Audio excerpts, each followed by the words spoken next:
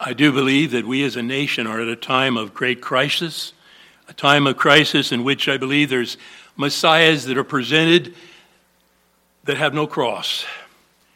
And I do believe that we live at a time when we need the Christ of the cross, which is real, genuine, saving Christianity.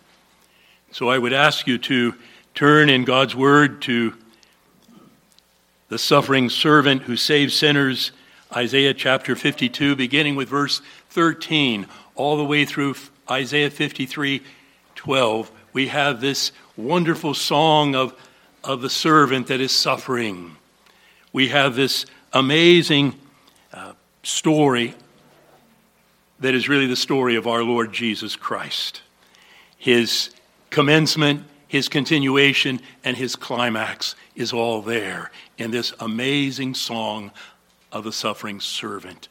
So when we come to this passage, I think there's a certain romance of the New Testament. I believe the New Testament, the apostles were in love with this very passage. It's the most quoted passage of Isaiah. It's that which seems to just bleed through different parts of the New Testament. There it is, Isaiah 53rd of Isaiah. And so when we come to this passage, I want you to see that it's really the sunlit summit of the whole of the Old Testament in one sense.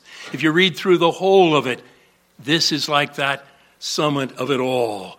It goes beyond other parts. It's speaking of the Lord Jesus Christ in this extraordinary way.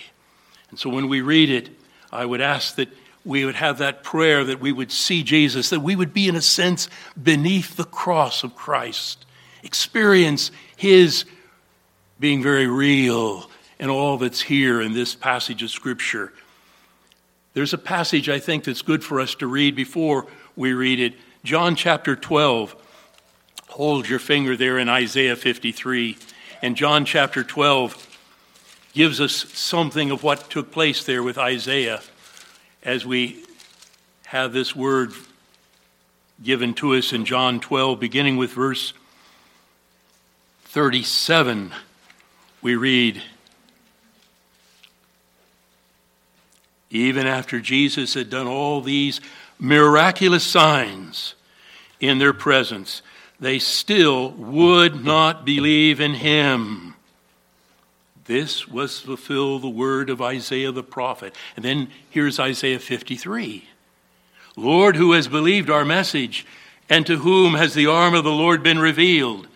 For this reason they could not believe, because, as Isaiah says elsewhere, this is Isaiah chapter 6, he has blinded their eyes and deadened their hearts, so they can neither see with their eyes, nor understand with their hearts, nor turn, and I would heal them. Verse 41. Isaiah said this because he saw Jesus' glory and spoke about him. And so we read this passage of Scripture, we should be praying, Lord, give me a vision, eyes to see Christ. There were those who saw all the miracles, all the miraculous signs, and they could not see. They would not see the Lord Jesus Christ. There may be young people here or old people here who have never really seen the Lord Jesus Christ.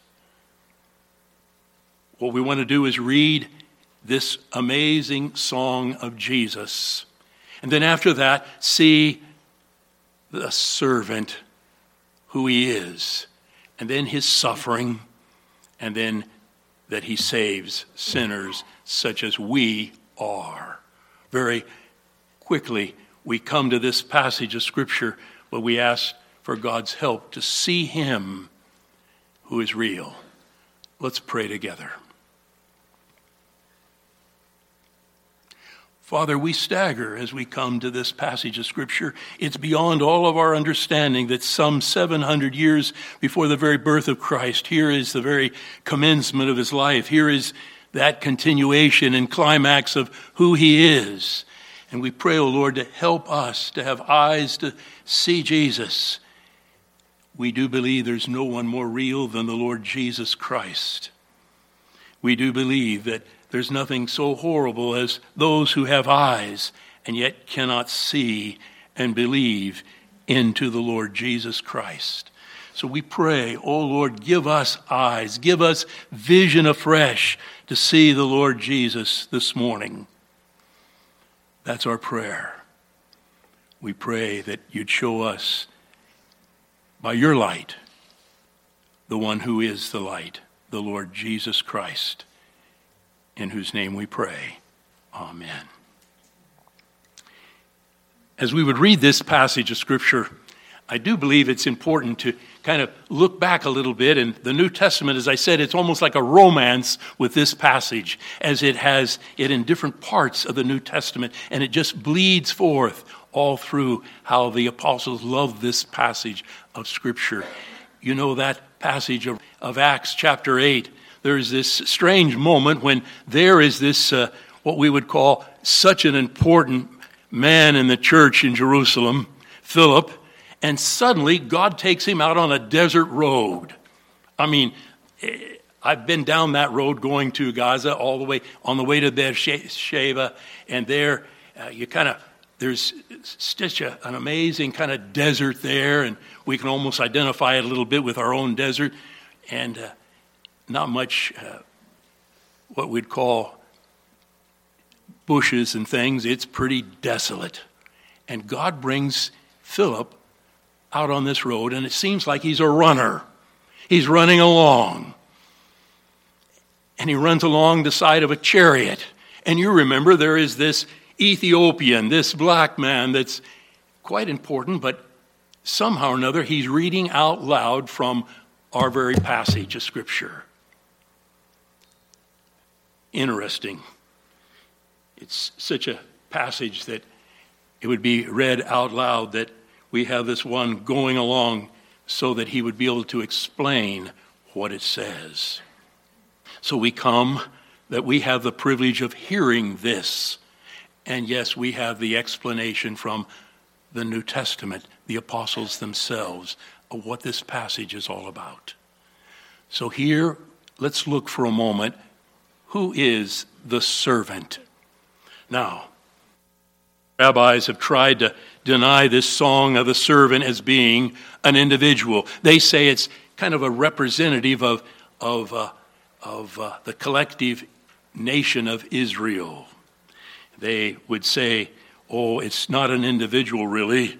But as you look at this passage and read through it in its entirety, I went through it the other night and I counted he, him, and his 49 times.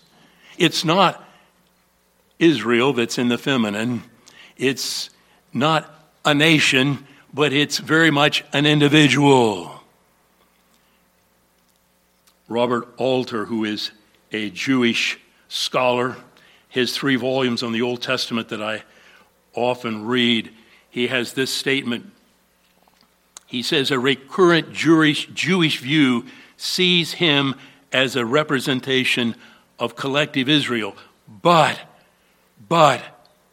the details of the passage argue for the biography of an individual. And that individual, with all the clarity that could possibly be given 700 years before he was ever born, is Jesus Christ, the Son of God who came. This individual is there, and the one that had been told about all those many years that would be as the seed of the woman who would crush Satan's head, the one who was told who was going to come, and this one, yes, in a wonderful way, would sprinkle the nations with blessing and cleansing. This is Jesus Christ who has come. This is the one that is spoken of here as my servant. Through Isaiah, we find 4 different songs of my servant. Isaiah 42 speaks of my servant that I have chosen, that I have formed, that I have fashioned with a purpose. My servant. He is the one who is we can truly say as we look and see him, he has been fashioned by God, elected by God before the foundation of the world to be the Savior of sinners. This one that is told about here is the one who is my servant, as we have in Isaiah 52, verse 13. See, my servant will act wisely. He will be raised and lifted up and highly exalted. Just as there were many who were appalled at him, his appearance was so disfigured beyond that of any man, and his form marred beyond human likeness. So he will sprinkle many nations, and kings will shut their mouths because of him.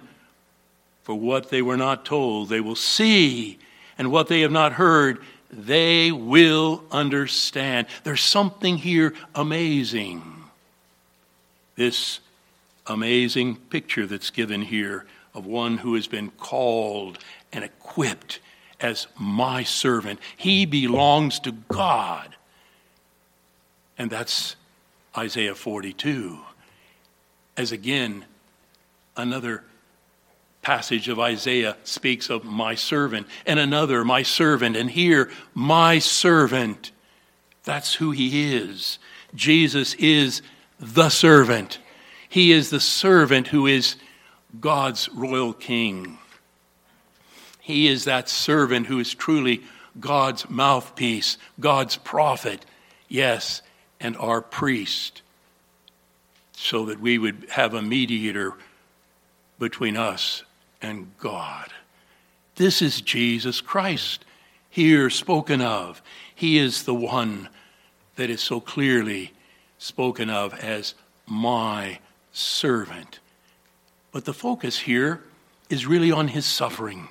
His suffering is so very real here. We had an unusual experience in Cornerstone. First, at our annual family conference that we had up at Prescott Pines, I remember asking Dr. Truman Davis. He stood 6 feet 9 inches, and I always remember his giving me a hug. His pen would always hit me right in the face. And this surgeon with these large hands, known throughout our valley, and his surgical abilities, he gave us the sufferings of Christ from a surgeon's viewpoint. And I remember family conference, the weeping that took place just through the whole of the camp as we listened to Dr. Davis display to us something of the reality of his physical suffering. And as you come to this passage, look through the passage with me. It speaks of him being disfigured, marred, despised. Look at those words: a man of sorrows, smitten, rejected, afflicted, crushed, punishments upon him, wounds, oppressed, death, cut off from the land of the living, numbered with transgressors. Yet he was innocent. He was innocent. We have those verses. Note them down. It's good to have those verses that speak of his being without sin. We read from 1 Peter chapter 2, verse 22, really quoting from Isaiah 53. He committed no sin, and no deceit was found in his mouth. 1 John 3:5. But you know that he appeared so that he might take away our sins, and in him is no sin. And yet, there is this tremendous suffering that's so very vivid to us, like one from whom men hide their faces, numbered with transgressors. He's identified with sin and sinners. Verse 9, it says, no violence was there, no deceit was in his mouth. Do you remember when Jesus stood before the Jews? Pilate speaks forcefully to the Jews, and he says, I find no fault in this man, nothing with which I can charge him. Without sin. Why? The Apostle Paul gives us those authoritative words when he says, God made him who had no sin to be sin for us, so that in him we might become the righteousness of God. Look at the passage again with me, just briefly. Look with your own eyes. If you look there in verse 4, what does it say? It speaks of surely he took up our infirmities. Verse 5, notice it says, but he was pierced for our transgressions. He was crushed for our iniquities. Verse 6, we all like sheep have gone astray. Each of us has turned to his own way, and the Lord laid on him the iniquity of us all. Or come down just a little ways. The end of verse 8, what does it have there? For he was cut off from the land of the living. For the transgression of my people he was stricken. There is that sense right at the very end of Isaiah 53. It says, for he bore the sin of many and made intercession for the transgressors. There's something here of his wonderful work of being a mediator between God and ourselves. He is, in that wonderful sense, the Savior of sinners. Isn't that at the very core of all of real Christianity? Oh, men present great messiahs. They proclaim we have the answer for the world. And they come along with all this, but they're without the cross. And without the cross, we have no salvation. There's no salvation without the Christ of the cross. So we come, not only that he is the servant suffering, but he is the one who saves sinners such as I am and as such as you are. There's a beauty to this. He saves sinners. He really does save sinners. That's real. If you go through the passage, it speaks of how he's going to prosper. It speaks of his satisfaction to justify many. There is a beauty to this, a people for his glory. First of all, to note, there's a divine purpose. The Lord crushed him. The Lord brought this upon him to bring salvation to his people. He was appointed before the foundation of the world for this work on the cross. He was appointed, yes, to die, to give his life a ransom for many. There is a reality that he accomplishes the salvation of a number that no one can number. It's as the sands of the sea, his people, and he saves them by grace, grace, grace. Yes.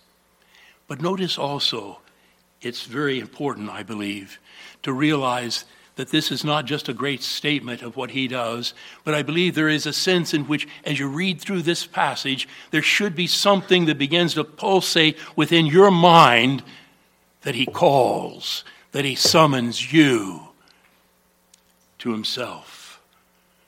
Jesus said, all that the Father gives to me will come to me, and the one who comes to me will never, never be cast out. There's good news here. There's a summons. You are summoned. I hope for everyone here there's something of that reality that you're gripped by this. He calls you to come to have faith into Jesus Christ, to know him. I came some 60 years ago. I had the privilege of washing pots and pans at Prescott Pines Baptist campgrounds for about 4 months. We'd have 150 to 200 campers in the same kitchen with my dear friend John Alfeltis. What a summer. He washed the dishes with this big hot machine, and I was in that hot sink with those pans scrubbing. We heard these messages, this invitation, this summons to come to faith in Jesus Christ. He summons you, yes, to come to faith in Jesus Christ. It is a beauty. Read with me those words of Isaiah 53:6. We all like sheep have gone astray. Each of us have turned to his own way. And the Lord has laid on him the iniquity of us all. Do you remember that Ethiopian, that foreigner? He was a eunuch.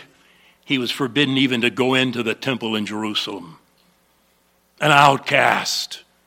And to think once again, it was kind of a strange moment, because here is something, what we'd have to say, revival, an amazing thing taking place in Jerusalem, and 20,000 people or so are coming to Christ, and the church is being formed, and there's all this great and wonderful things happening in Jerusalem. And here's this runner running along a chariot, and he runs along and he hears this black man reading what he didn't understand from the 53rd of Isaiah. And you say, why in the world is he out there, this one guy who's an outcast, a eunuch? There's a beauty to that. God does call us individually. Individually. He summons us by name. He knows us. But there's also a beauty, I think, especially for us as we're here. We can look back in history and we can see a Cyprian who stood against the bishop in Rome. We can look back and see a Tertullian who was a theologian. We can see in that same African background that came from, yes, that land far away, the end of the world at that time, there was to come a people, one like Augustine, this grand theologian of Christ's grace to sinners such as we are. God has his purposes.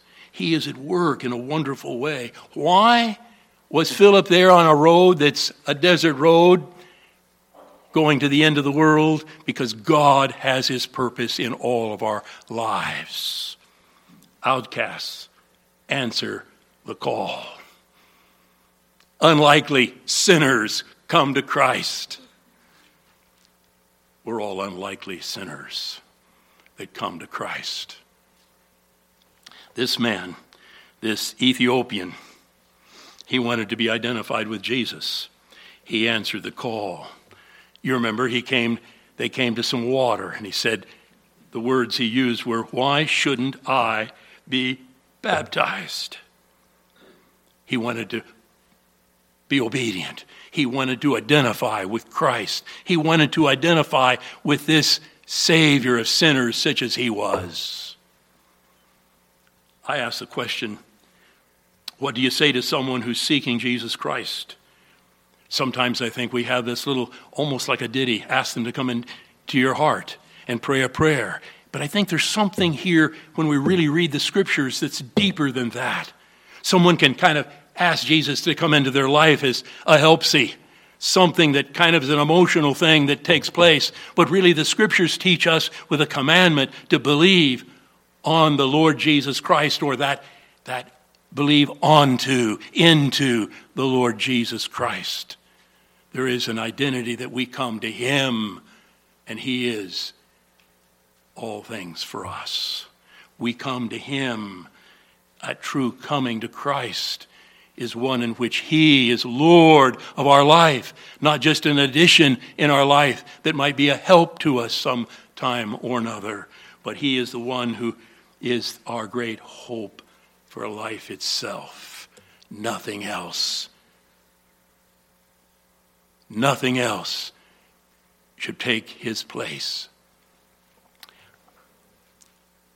One of the brief novels that had an impact on my early Christian life was by John Steinbeck. I don't recommend his philosophy or theology in any way, but his book called The Pearl is a powerful read. Really, it's a story of a young couple, Kino and Juana, they have a little baby, and if you remember the story, there's a scorpion that drops down into the crib, and they realize their poverty when they try to get a doctor to attend their baby, and they have no money, and so the doctor's not interested, and there's all that kind of goes with poverty and everything that they were struggling with, and he had lived as a diver, as his father and his grandfather had lived with this little boat, and so what he did, we went out to his diving place, and he went down, and the story tells is how he found the world pearl, this great pearl, and the size of it was just beyond anything else that they'd ever seen.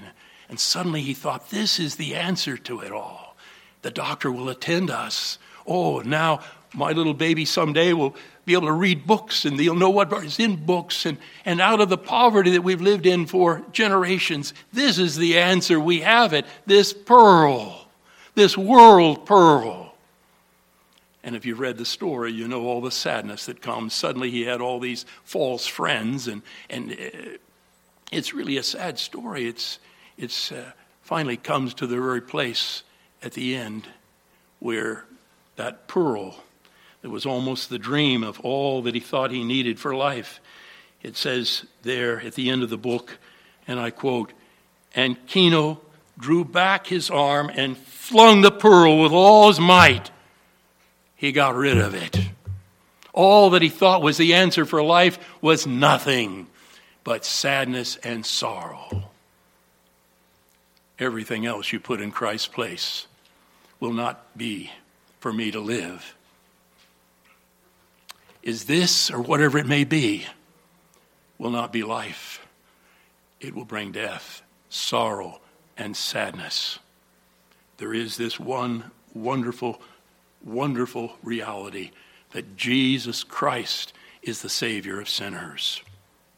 This Ethiopian, you remember, he was, yes, identified with Jesus Christ, baptized, yes, in that wonderful sense of blessings that were to come. Yes, all the way down through the centuries, there was a reality that was to take place. Are you this morning seeking him? There are those who are seeking the Lord, and they have many questions. How old is the earth? If only I could answer that question. Or how will coming to Christ affect my daily life? How will it affect my family? What will my people at work think? Oh, I have another dozen questions. I'm trying to answer them all. Here they are. I have another one. I have another one. What is it all going to be like? And you know what needs to take place? You need to take that pearl and fling it. Turn your back on everything else and come to Christ. The answer to all your questions is not some philosophical solution or more study. It's a person, Jesus Christ. He really is the pearl of great price. He really is the pearl that will give to you life everlasting. He calls you by name to come to him. As we come to the Lord's table, we come and remember what he has done for us, his suffering as the servant that saves sinners such as we are. There's a beauty to this.